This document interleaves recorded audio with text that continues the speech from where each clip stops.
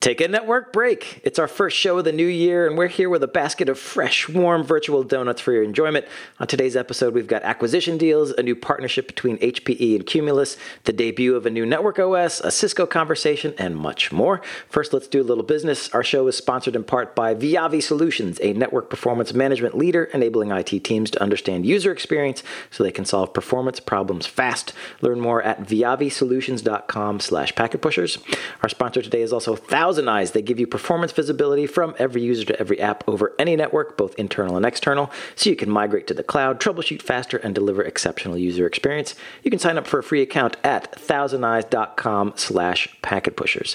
And after the news, you can hear a sponsored Tech Bytes conversation with global property management company Cushman & Wakefield about how they're using SD-WAN from Silver Peak to support their cloud-first strategy. That was a good chat, that one, because he's got a lot of sites. He's done a lot of sites and some interesting stories to tell about that. Absolutely, yeah. Those are always interesting conversations when a customer comes on. So yeah, stick around, check it out. Before we get the news, Greg, we've got some FU.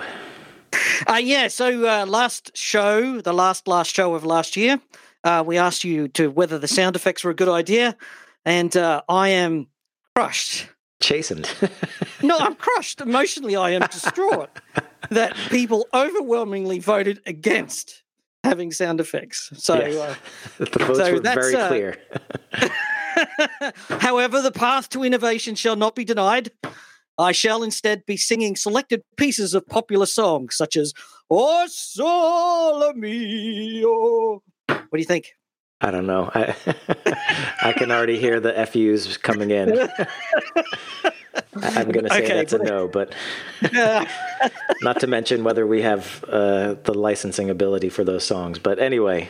The overwhelming response was that the sound spikes or the little noises that we put in were just way too cheesy for the packet pushers, and we should have had more self-respect, I think was the summary. So tip of the cap to the adult inclinations of our audience. Yes, that's it. So do keep the feedback coming in because the shows have been running too long. We are going to run extra shows with all the follow-up that you send us. So we've been running them. So if we have to issue a retraction or a correction, that will always run.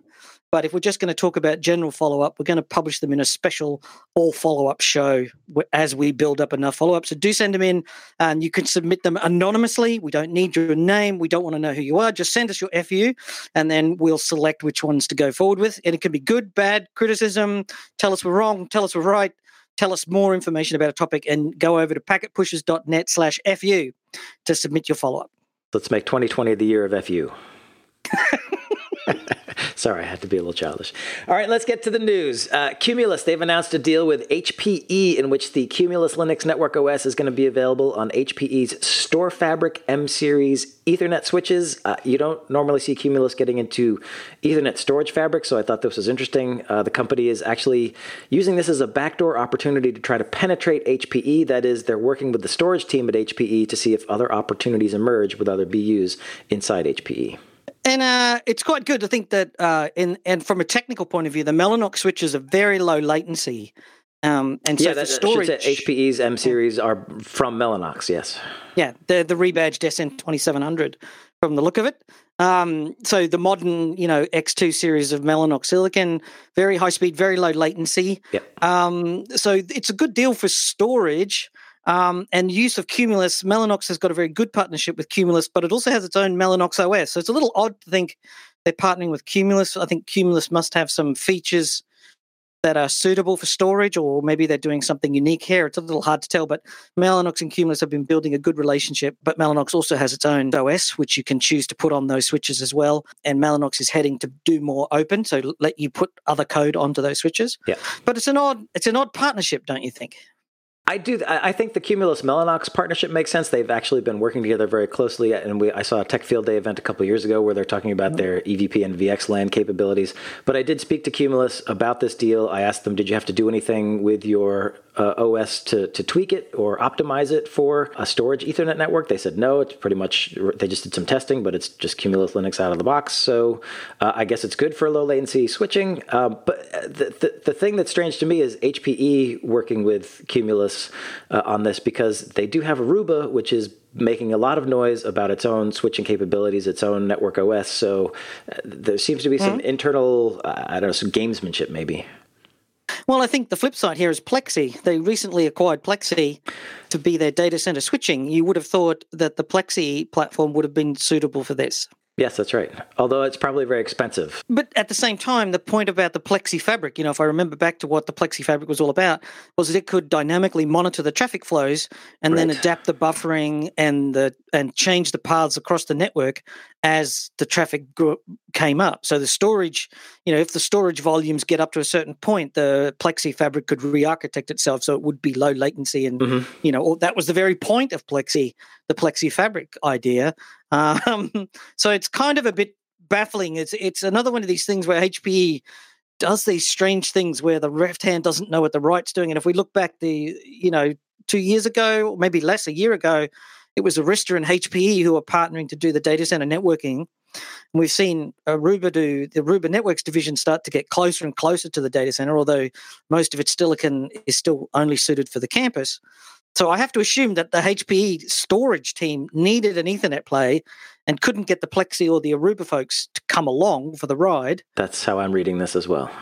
And then Mellanox has got these great low latency switches. More importantly, they've got a half-size one, which is almost perfect for just straight up storage. Like, I imagine there's a lot of customers out there who are still just buying the storage and they're buying these switches as like fiber channel switches. Except they just happen to be Ethernet, if you know what I'm saying. Yes. So they run a completely separate storage network that they just connect their IP storage to, and they treat it like it's its own thing. But so this is a good move from the storage team's point of view. It's structurally, HPE just continues to sort of have this love-hate relationship with networking. Aruba's not integrated. It holds itself at arm's length. It's a little confusing that, why does HPE hate networking so much? It continues to be a problem. I mean, at the end of the day, HPE sells a lot of Arista, still sells a lot of Cisco. It's one of the biggest Cisco networking resellers in the world. At some point, they've got to bite the bullet and grow up, I think, and decide to do their thing. This is also Cumulus's second dance with HPE. They did have a deal where they were the network OS on HPE's Alto switches, and that just didn't really go anywhere. So now Cumulus is back for another bite at the apple, this time through a different channel, the storage side. So great for Cumulus. They want to be on as many platforms as they can, and if they can demonstrate that they can operate successfully on an entire storage Ethernet as opposed to just standard, top of rack or campus switches, good for them. That's another opportunity. But yeah, HPE has a weird relationship with networking. Yeah.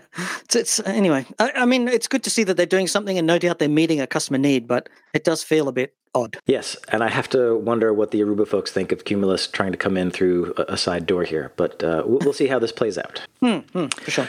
Speaking of Cumulus, the company is part of a new initiative from the Linux Foundation called DENT, D-E-N-T, DENT. It's yet another network OS. This one is being targeted at edge networking, and the first use case they're touting is retail environments. Premier members include Amazon, Cumulus, Mellanox, and Marvell. I think the secret is right there in the Amazon, Cumulus, Mellanox, and Marvell.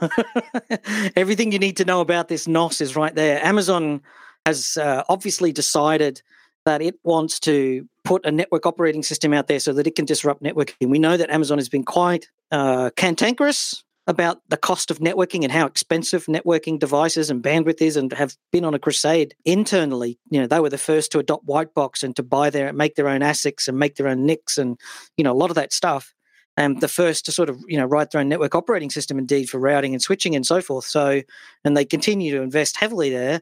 In this case, it seems that Amazon is leading an effort to bring its interpretation of a NOS into the Linux Foundation and to build a community around it. What's unique about this implementation, as I understand it, is that they're using a kernel mode. So if you read from the Linux Foundation website or the dent.dev website, it says it will utilize Linux kernel, switchdev, and other Linux-based projects as the basis for building a new standardized network operating system without abstractions or overhead.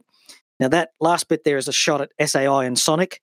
They come in as binary blobs, and, Amazon has been clear that they don't believe that the way that Sonic has gone is the right way forward. Microsoft, it works for Microsoft, but Amazon doesn't think so.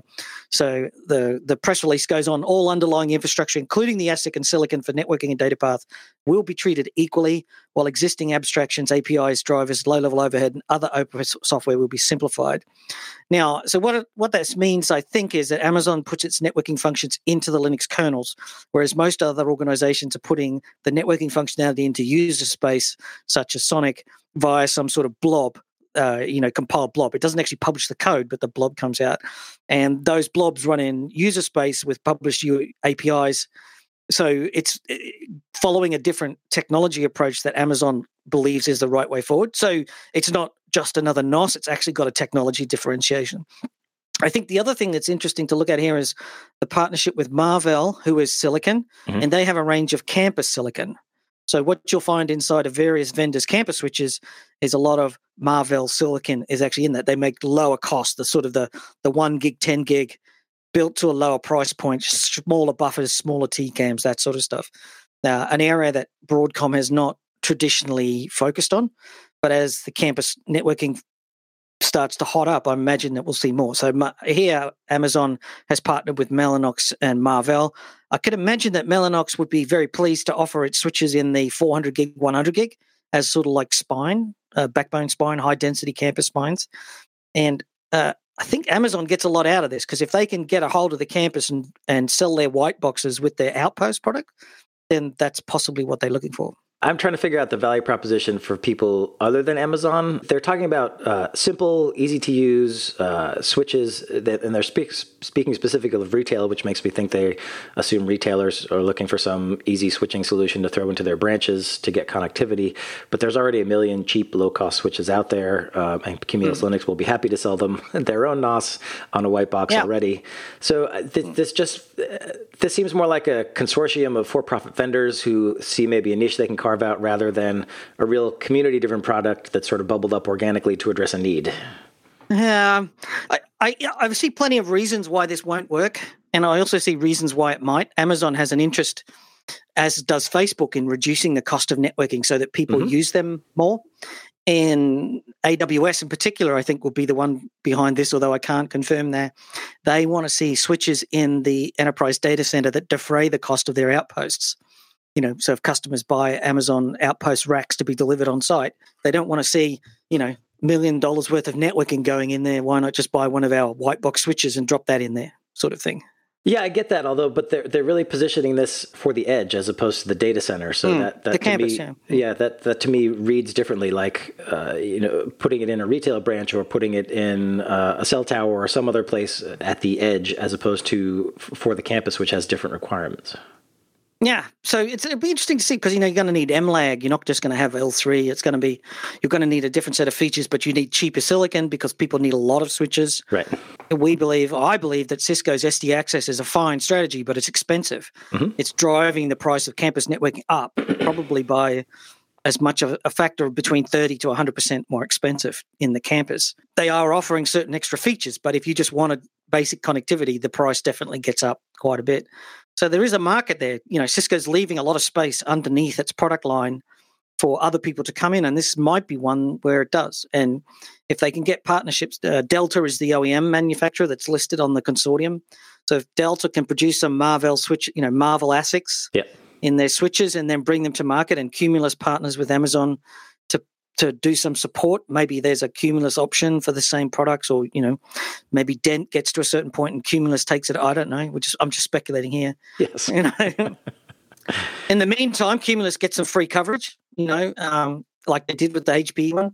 Why wouldn't they put a person on? It's cheaper than getting marketing programs going. Well, I'm sure it's great for Cumulus to be next to Amazon in those development meetings, being there. So yeah, it's good for them. I just feel like this seems to me it's not an organic community requirement. It's supposed to serve someone else's long-term goals, probably Amazon's. So I feel like I'm a little suspect about this project, but we'll see. We'll keep an eye on it and see what happens. Yeah, there's so many other NOSes that have come and gone, failed.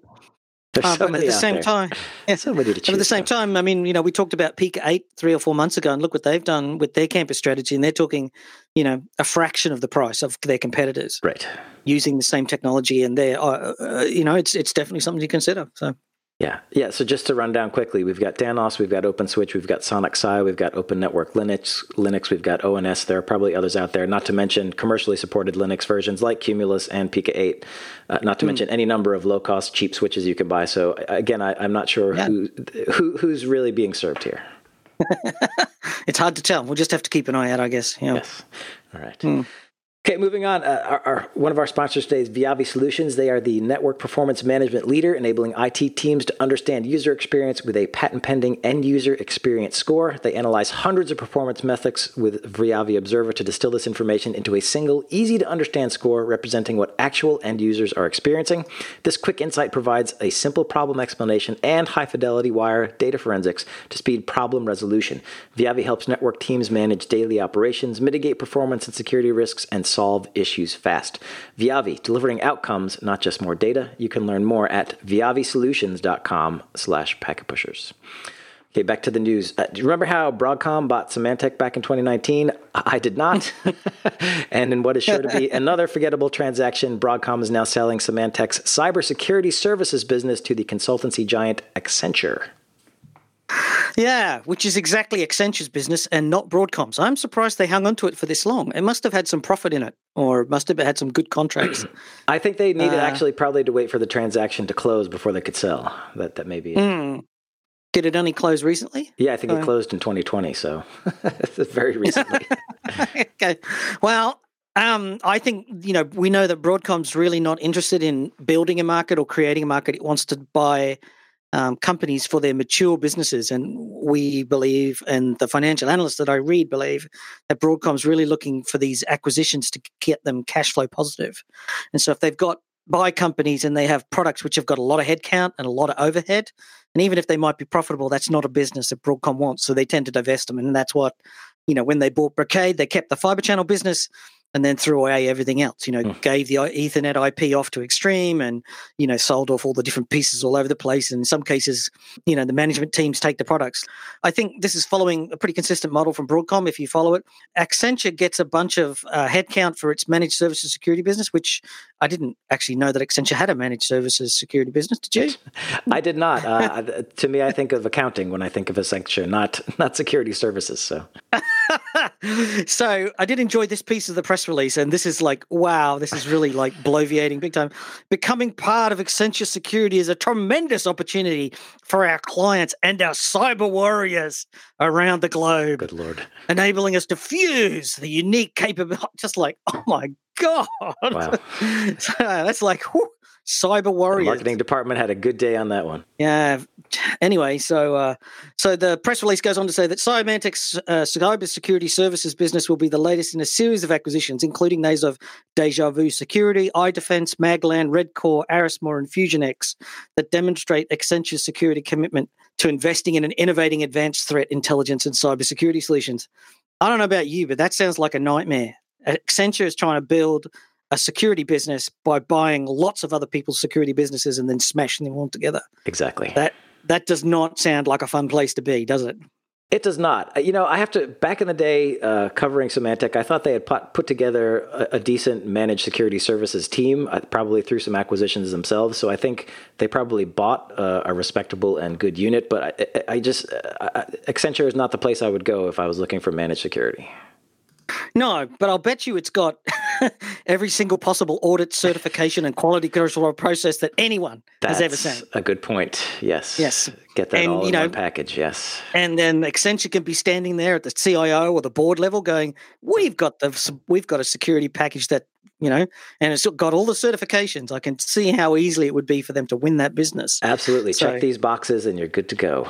Yeah, good to go. So, but I would imagine being on the ground there when they're smashing 6 different companies, 1, 2, 3, so, together. And in 2019, Accenture invested nearly $1.2 billion on 33 acquisitions to acquire critical skills and capabilities. Wow.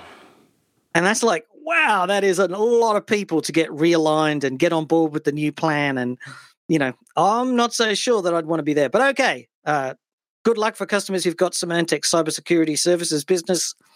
That's a bit of a mouthful, isn't it? And welcome to Accenture. I'm sure it's going to get better. Oh, so mean. So mean. Just to wrap this up, Accenture is going to get 6 security operations centers, and they're going to offer threat intelligence monitoring and incident response. Financial details of this transaction were not disclosed. Speaking of acquisitions, F5 Networks is acquiring a company called Shape Security for $1 billion. Shape specializes in detecting fraud and abuse of customer accounts for banks, retailers, and other entities. It ticks all of the marketing boxes. It's got AI, ML, and cloud-based analytics. Ding, ding, ding. There's the trifecta. Yes, and I'm sure that F5 would have expected its shareholders to be much happier than they did. Shareholders immediately marked the share price down by 5%. Strategically, it makes sense. F5 has bought a couple of different companies, obviously the NGINX to get into software or to help turn the company away from flogging hardware as a living and get into the software. More on that about the NGINX Russian thing in a minute. Yep.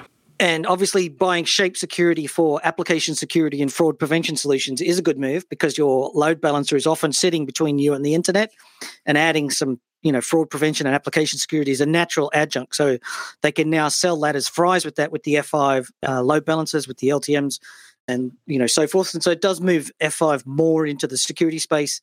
Of course, that bumps them directly into Palo Alto and Fortinet and Cisco security, which is a different business. They obviously have been alone. They're not used to competing on their against other people, so that's going to be a difficult turnaround for them. But I think the financial analysts indicated that they think F5 overpaid.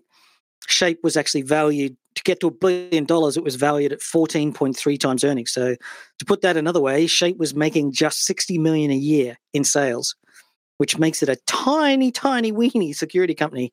And the acquisition won't add any cash to the F5's bottom line for 2 to 3 years, they said, and will probably only grow to $90 million in year one and $120 million in year two.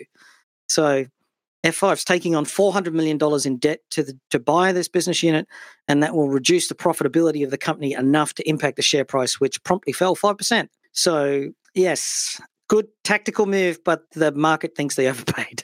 Yeah, I agree. I think it's a good move, gets them into an adjacent space that makes sense for application security. But yeah, wow, taking on $400 million and paying $1 billion for this company. I wonder if there were other bidders there driving up the price just to kind of stick it to F5, because that's a lot to pay 14 times earnings. Well, you're running out of threat intelligence companies and fraud prevention companies to buy at this point. F5's moved very late here. Everybody else has rushed off to buy companies in this space. And I think F5 might have been left with what was around, not, they had to take what they could take, not take the one that, find the best price sort of thing. Yeah. I don't know if that's fair speculation or not, but it certainly feels like it. Yeah, based on what I don't know. It's $400 million in debt to buy. Anyway. Well, it feels like we've been talking about firewall companies buying threat prevention, threat intelligence, application security for 2 years now. Yes. So this is not a company at the head of the curve. This is not innovation. This is, damn it, we have to catch up. That's what it feels like to me anyway. I guess, although the fraud prevention and detection space seems a little bit outside of typical threat intelligence, which is more about just looking at cyber activities going on and trying to provide some insight on how it may affect your business. This is very specific business. So, but again, just the way this deal came together strikes me as slightly unusual. But in the long term, it may pay off, and F5 is certainly making that bet. And they announced it like 2 days before Christmas, which is... Oh, maybe that's not a good sign. No, which is a little suspect, but okay, yeah. Okay. A little tea leaf reading there, anyway. Yeah. So slightly tangential to F5, we talked at the end of last year about how Russian police raided the Russian offices of NGINX on behalf of an ISP that said NGINX had violated copyright law. Several days after the raid, the ISP in question said that it will instead pursue civil rather than criminal charges, and critics are saying this just looks like a money grab. Which is what I said. I thought it was a high-level shakedown for some cash, basically use the Russian legal system to set up an ownership claim, make trouble for everyone, and then wait for a settlement offer from a rich Western company, which is in this case F5 Networks. There was a substantial reaction, so it's not 100% clear, very messy sort of an environment, but it looks as if enough people have sort of pointed fingers that the claim isn't going to stand up, and that's whatever. Yeah, apparently a lot of customers of this Russian ISP actually protested to the ISP saying, hey, we don't like the way what you're doing here, and threatened to take their business away, and so the ISP backed off. Yeah. It's just very, very odd. Like the whole thing's just odd. And at the time last week, I speculated that given the change in geopolitics, I'm wondering if buying a Russian technology could cause problems later if customers realize that some amount of development comes from Russian employees. F5 says it certainly does not. We got a hold of the letter, F5 letters to customers, and it says, and I quote, promptly following the event, we took measures to ensure that the security of our master software builds for Nginx, Nginx Plus, Nginx WAF, and Nginx Unit, all of which are stored on servers outside of Russia. No other products are developed within Russia. F5 remains committed to innovating with Nginx, and we'll continue to provide the best-in-class support. I'm much more of the camp that it doesn't matter where the data is located. That's a furphy. It's who's got access to it. Mm-hmm. And the point is that it would seem that a lot of the development for Nginx products is done in Russia.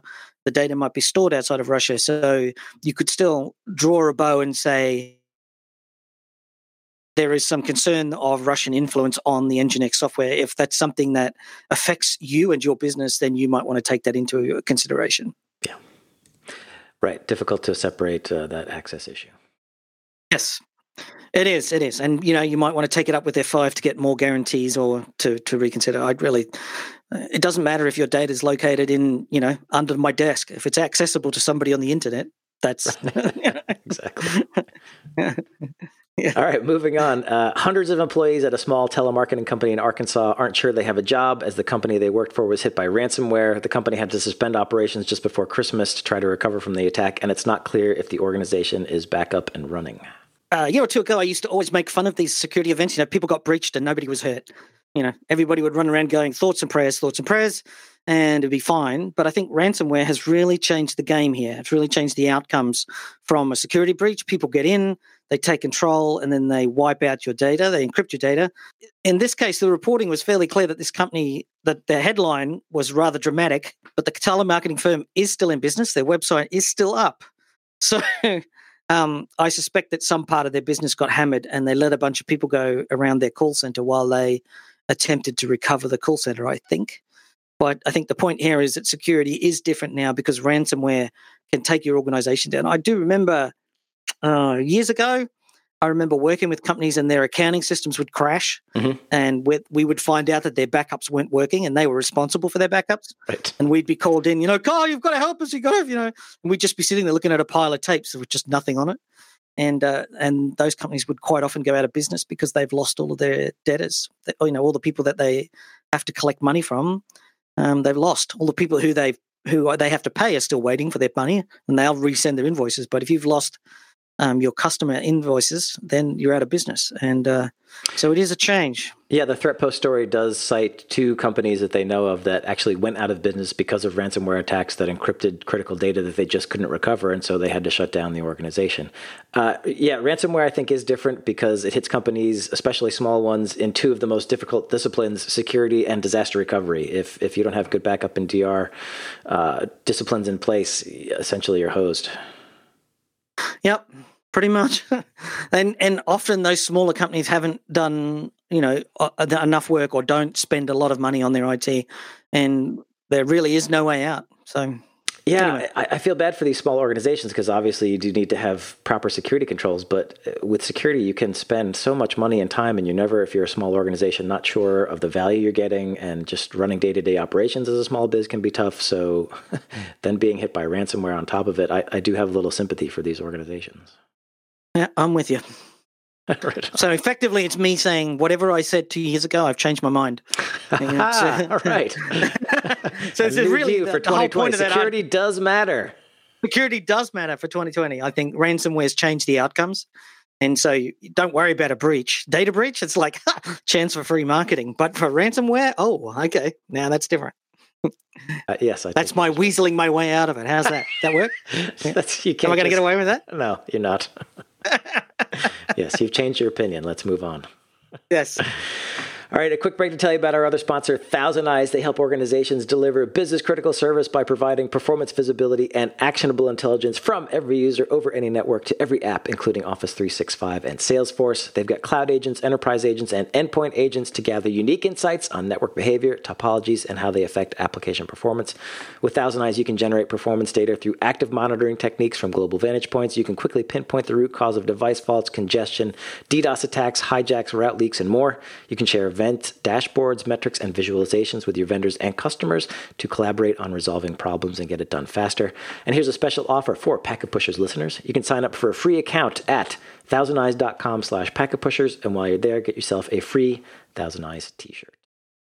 Okay, back to the news. Cisco, you picked up the story about Cisco. There's a blog about how they're touting SD Access, ACI, and SD-WAN integration, multi-domain integration, and also some corporate structural news.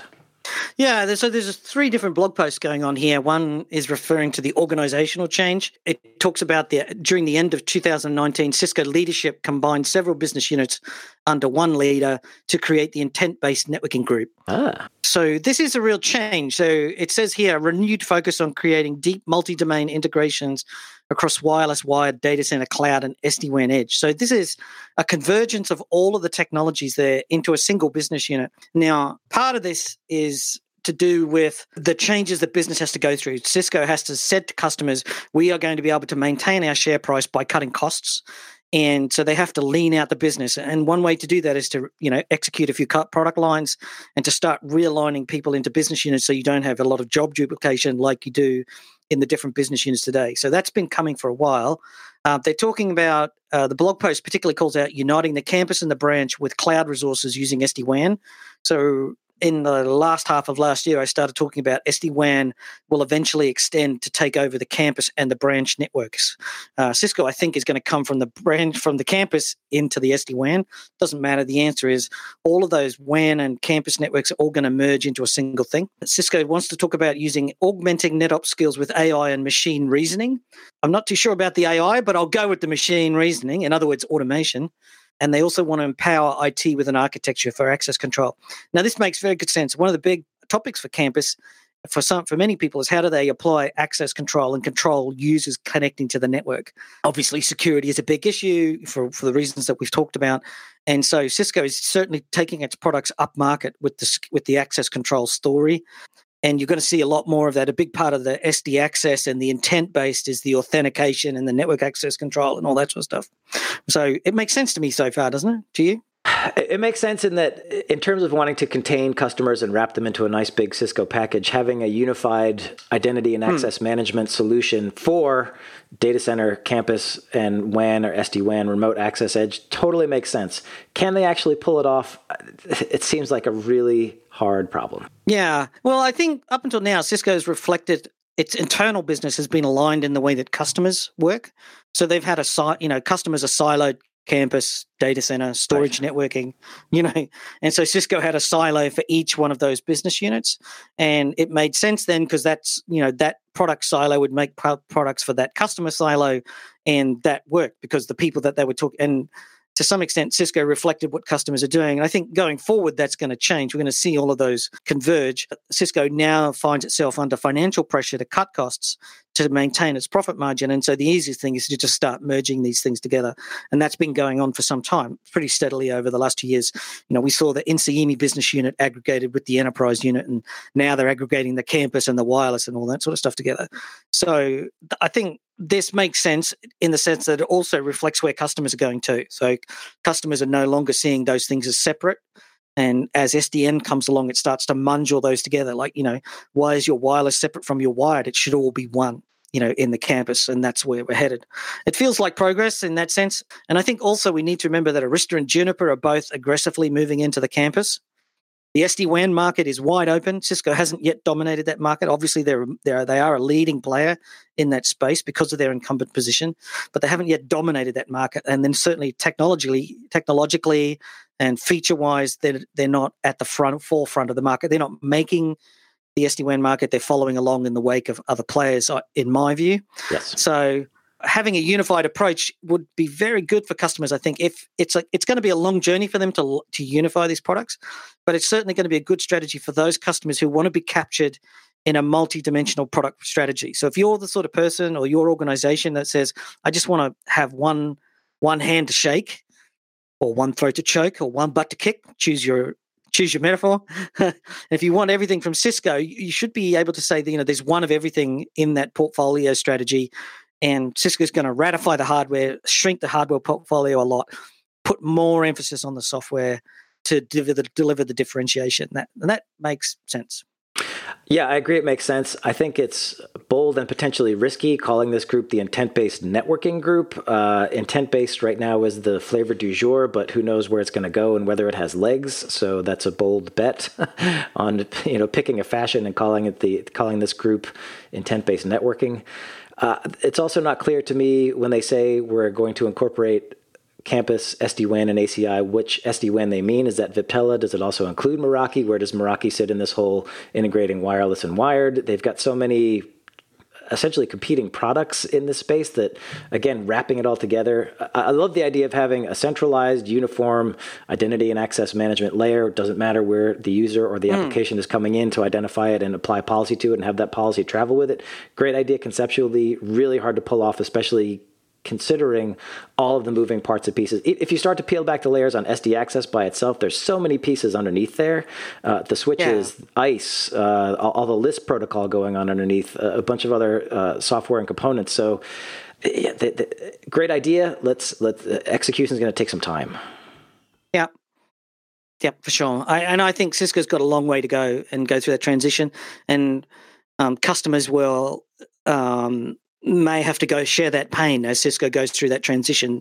Certainly my experience of companies as they transition from somewhere to somewhere else is customers usually share the pain, especially with Cisco as it goes through its changes. I mean, for example, its software licensing is a mess, an absolute mess.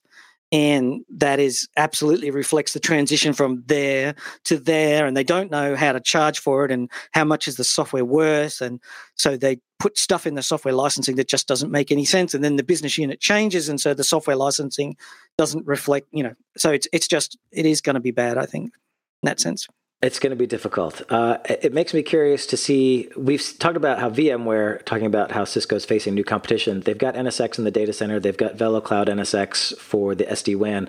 What if they're going to try to get into campus as well, what that play might be.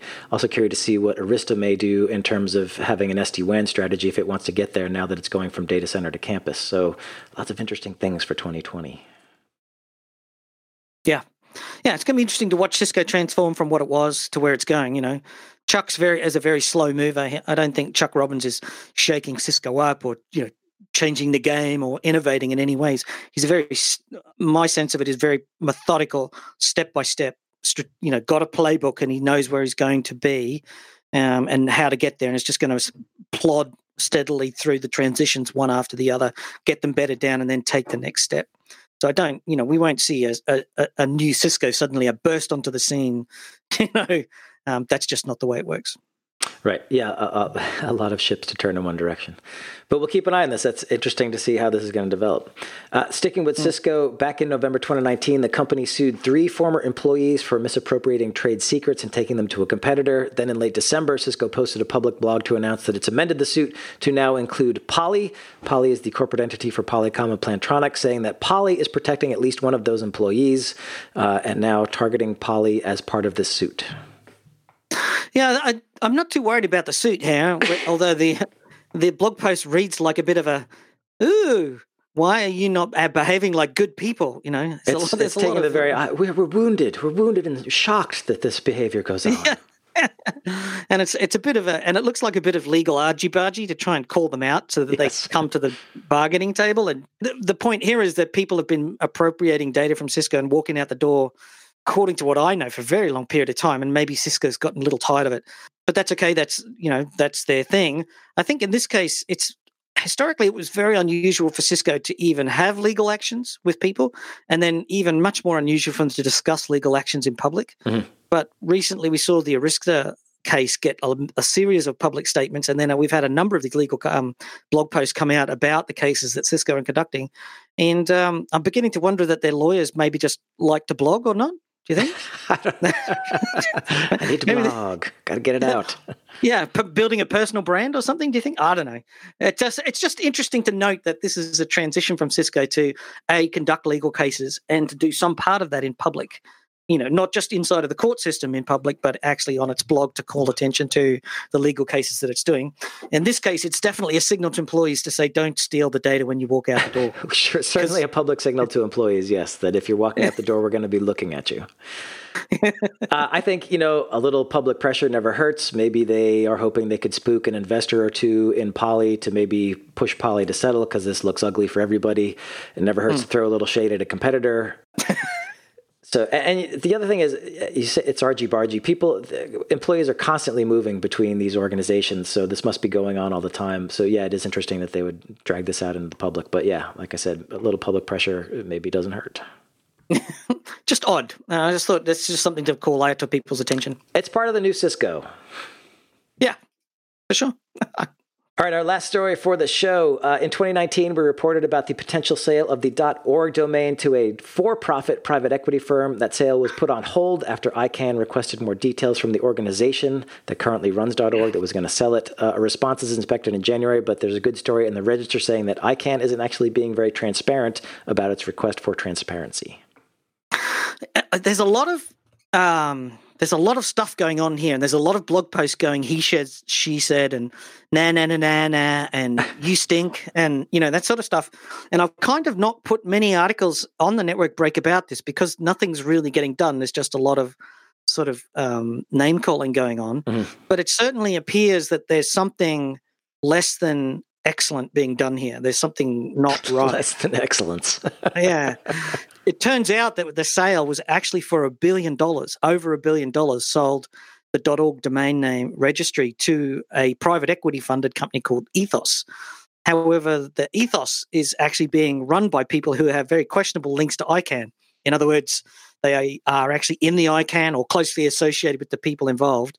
And then when the community started calling out the people in ICANN who made the decision to sell the .org registry, they just sort of said, you have no part to play in this. Get out of my face. It's all done. Get away. Just leave me alone. Mm-hmm. And it was at that point it started to say, like, there's something going on here. This sounds like something crooked's happening. Yeah. It doesn't feel ethical. A lot of the process was bypassed. The deal was just done, and there was no consultation to any of the groups associated with the ICANN to say this is what we're doing, and it should have been done in the open because the original intention of the .org was that it's for the people, by the people. Yeah, absolutely. And done it. So, not to be sold off to private equity for $1 billion. Yeah. And now there are counter-offers coming in because people have done it. And apparently the people coming in with the counter-offers are actually even dodgier than the people in Ethos. So,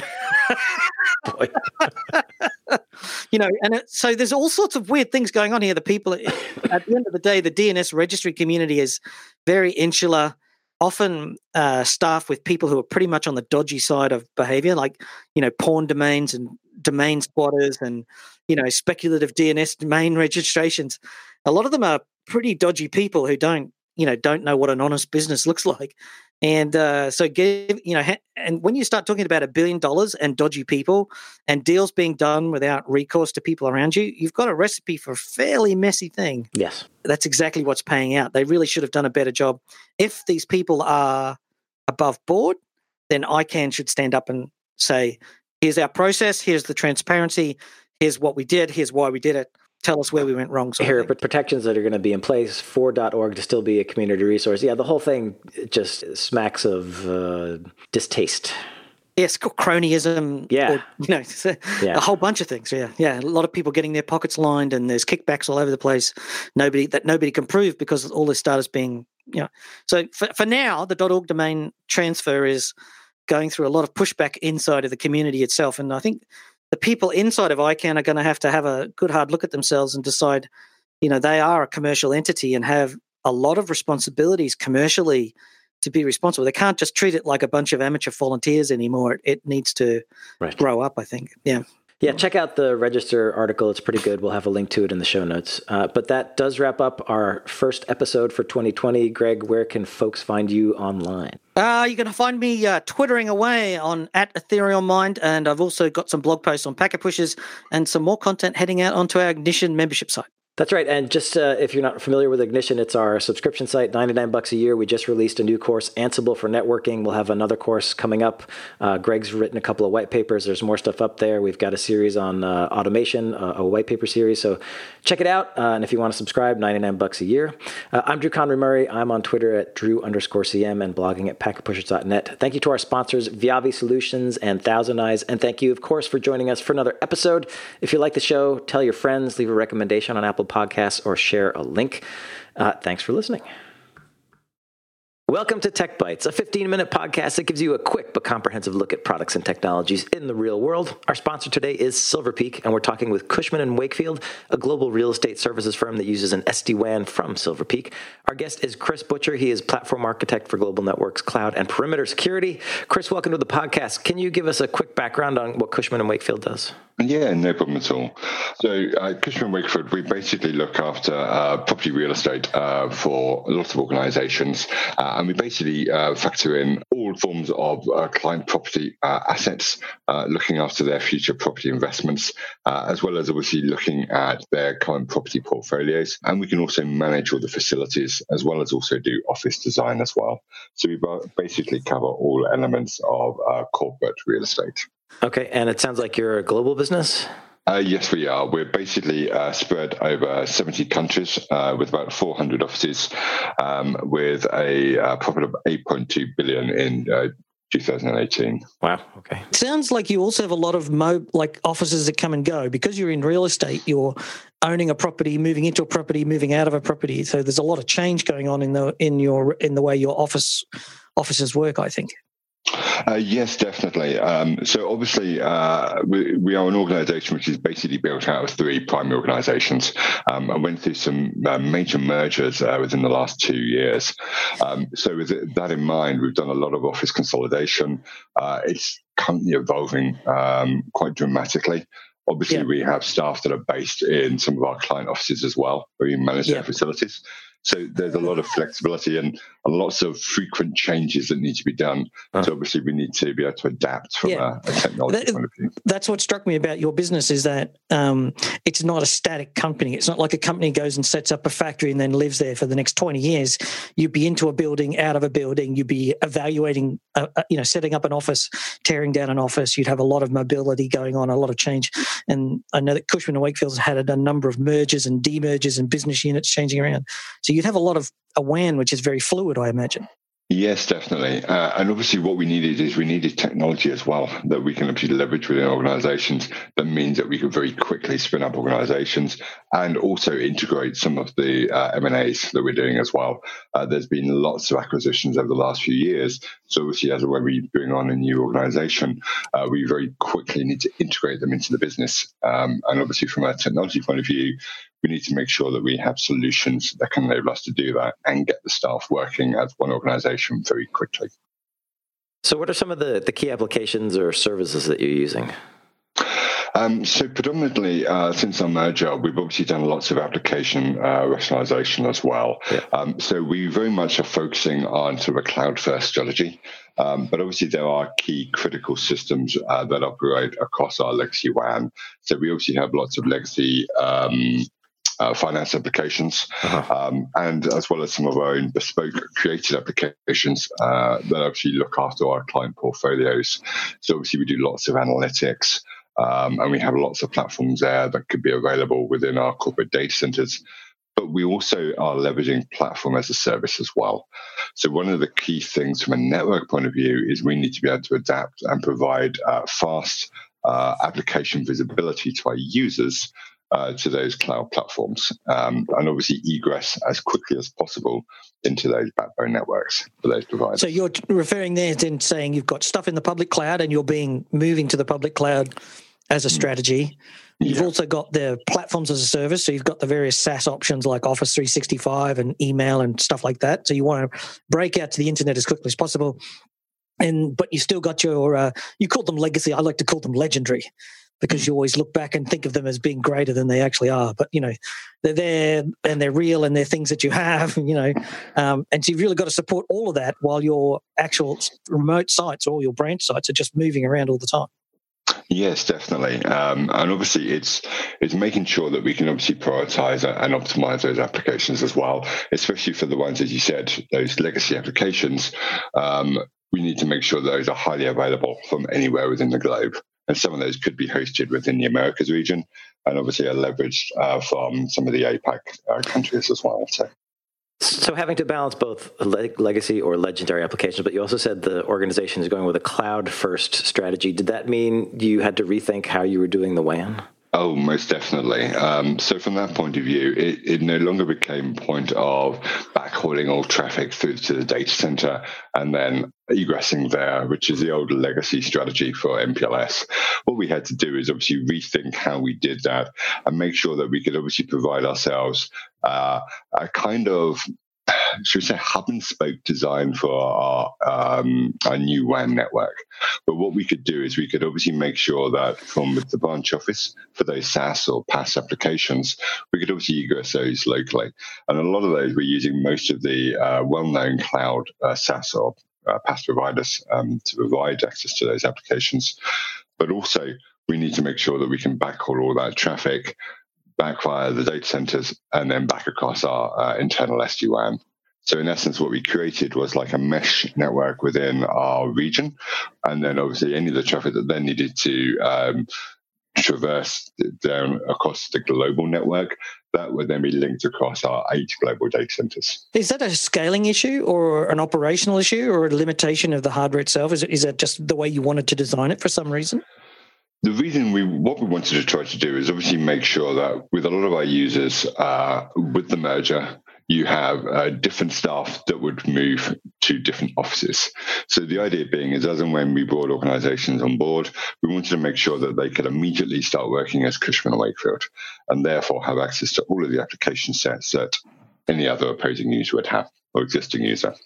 Right. So on that basis, it was creating that mesh network. So no matter what office they go to within the region, they can access those critical core applications, those, as you say, legendary ones, but also then egressing out over the internet for those other SaaS platforms, the Office 365s and things like that. Yeah. I think the local breakout is a real transformation, like the SD-WAN local breakout. I mean, we've always been possible in theory to do local breakout, but it meant that at each branch, when the old days of a router, you basically had to put a proxy server or you had to have firewall rules and you were forever futzing with it. Whereas in the SD-WAN stuff, you can just say, let Office 365 go straight out to the internet and boom, it's done. That's a massive change, I think. Oh, definitely. And also it's meant that we can actually get into the providers' networks quicker. So one of the things that we found was in certain regions, you had slower performance to some of those SaaS applications. And part of that being is if you look at how the network used to perform when it was MPLS, you may have a user in India that's suddenly connecting back to a data center in Hong Kong, and then from there egressing out to the internet. Now we can actually get them straight into Microsoft's backbone network quicker and making sure we use location-based DNS to make sure that we actually provide the IP addresses back to those users for the nearest entry point to the network.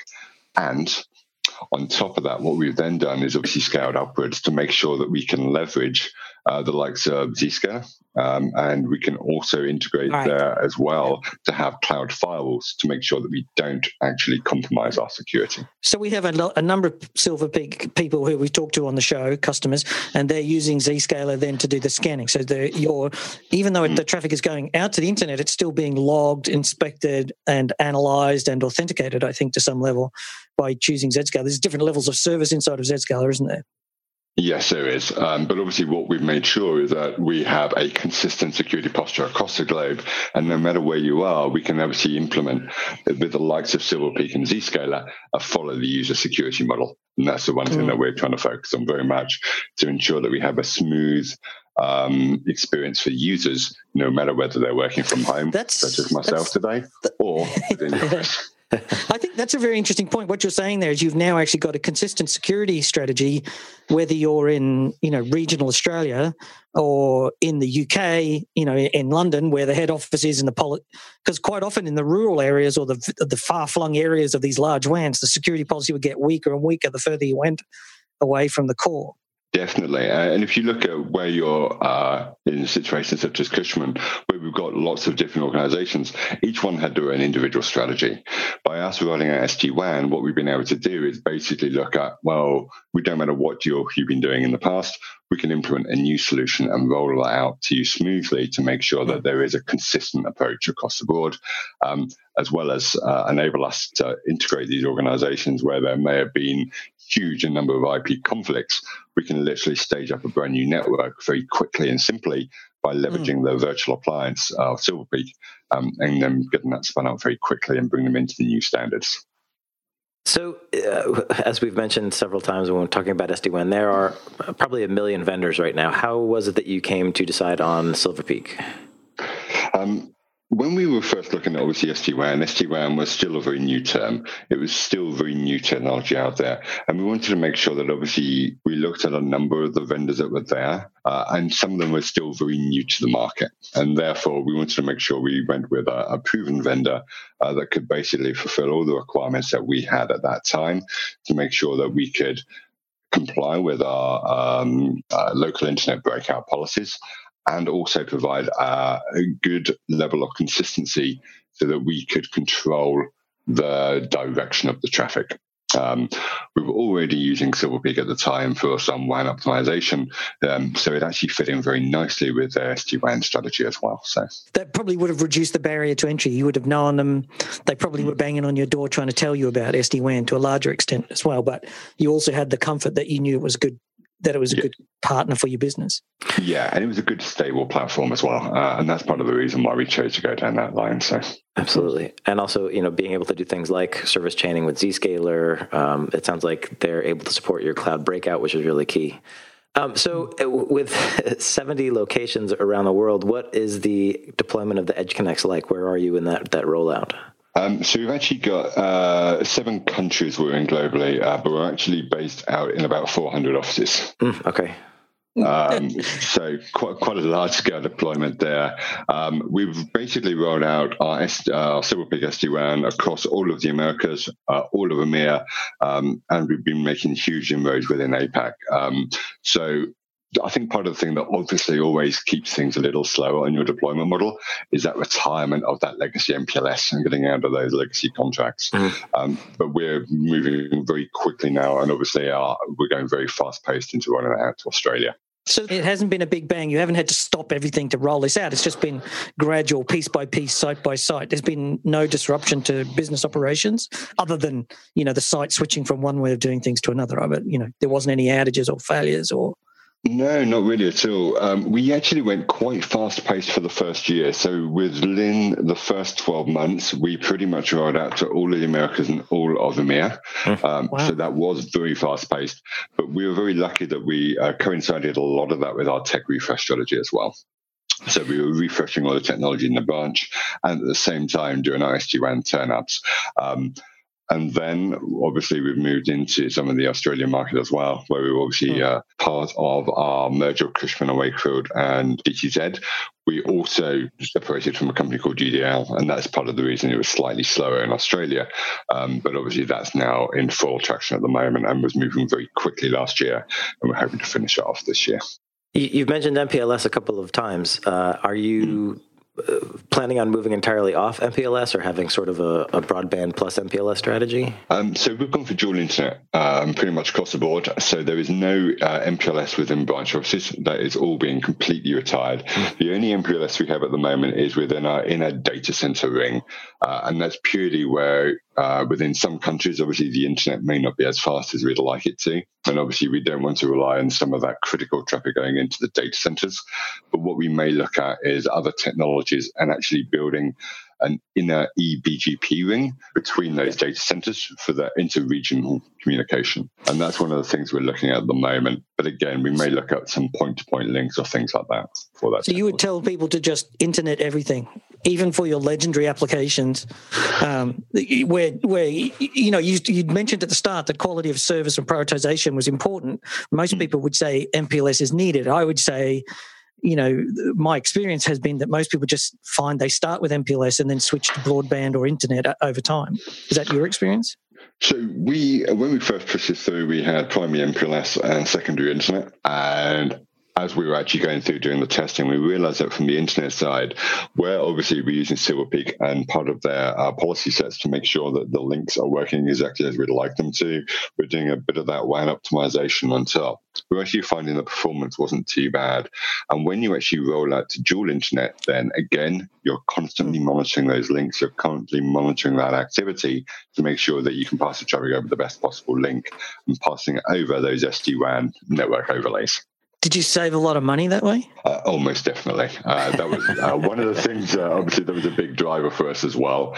If you look at a lot of those MPLS providers, in some countries that can be very expensive. Obviously, we can leverage more lower cost internet lines and provide the same, if not higher quality service. But what about also if you're using something like Zscaler that presumably means you don't have to have firewalls at every branch? Do you get cost savings there? Oh, yes. So again, we were running with another leading firewall vendor, and we were rolling out virtual appliances there. And we were actually finding that sometimes they had hardware issues as well with some of the VMware side. So from that side, we actually were able to reduce some of the operational issues that were happening in branches by obviously just doing GRE tunnels from the Silver Peaks up into Zscaler. And again, we've improved the performance by doing so. Yeah, can you talk a little bit about performance? Are you hearing either from end users or customers about, did they notice either bad or good? I think people have definitely noticed significant improvements where we have rolled out the SD-WAN side and doing a lot of that WAN optimization on top. So obviously, from our side, we have brought, from a Silver Peak perspective, the Silver Peak Standard Plus and Boost licensing model. So that means that we can actually do that optimization on top. So in some of the countries where you may have slightly worse performing internet links, we can obviously make sure we can optimize our traffic across and provide a better level of service than they would have had previously via a legacy VPN, like an IPsec tunnel.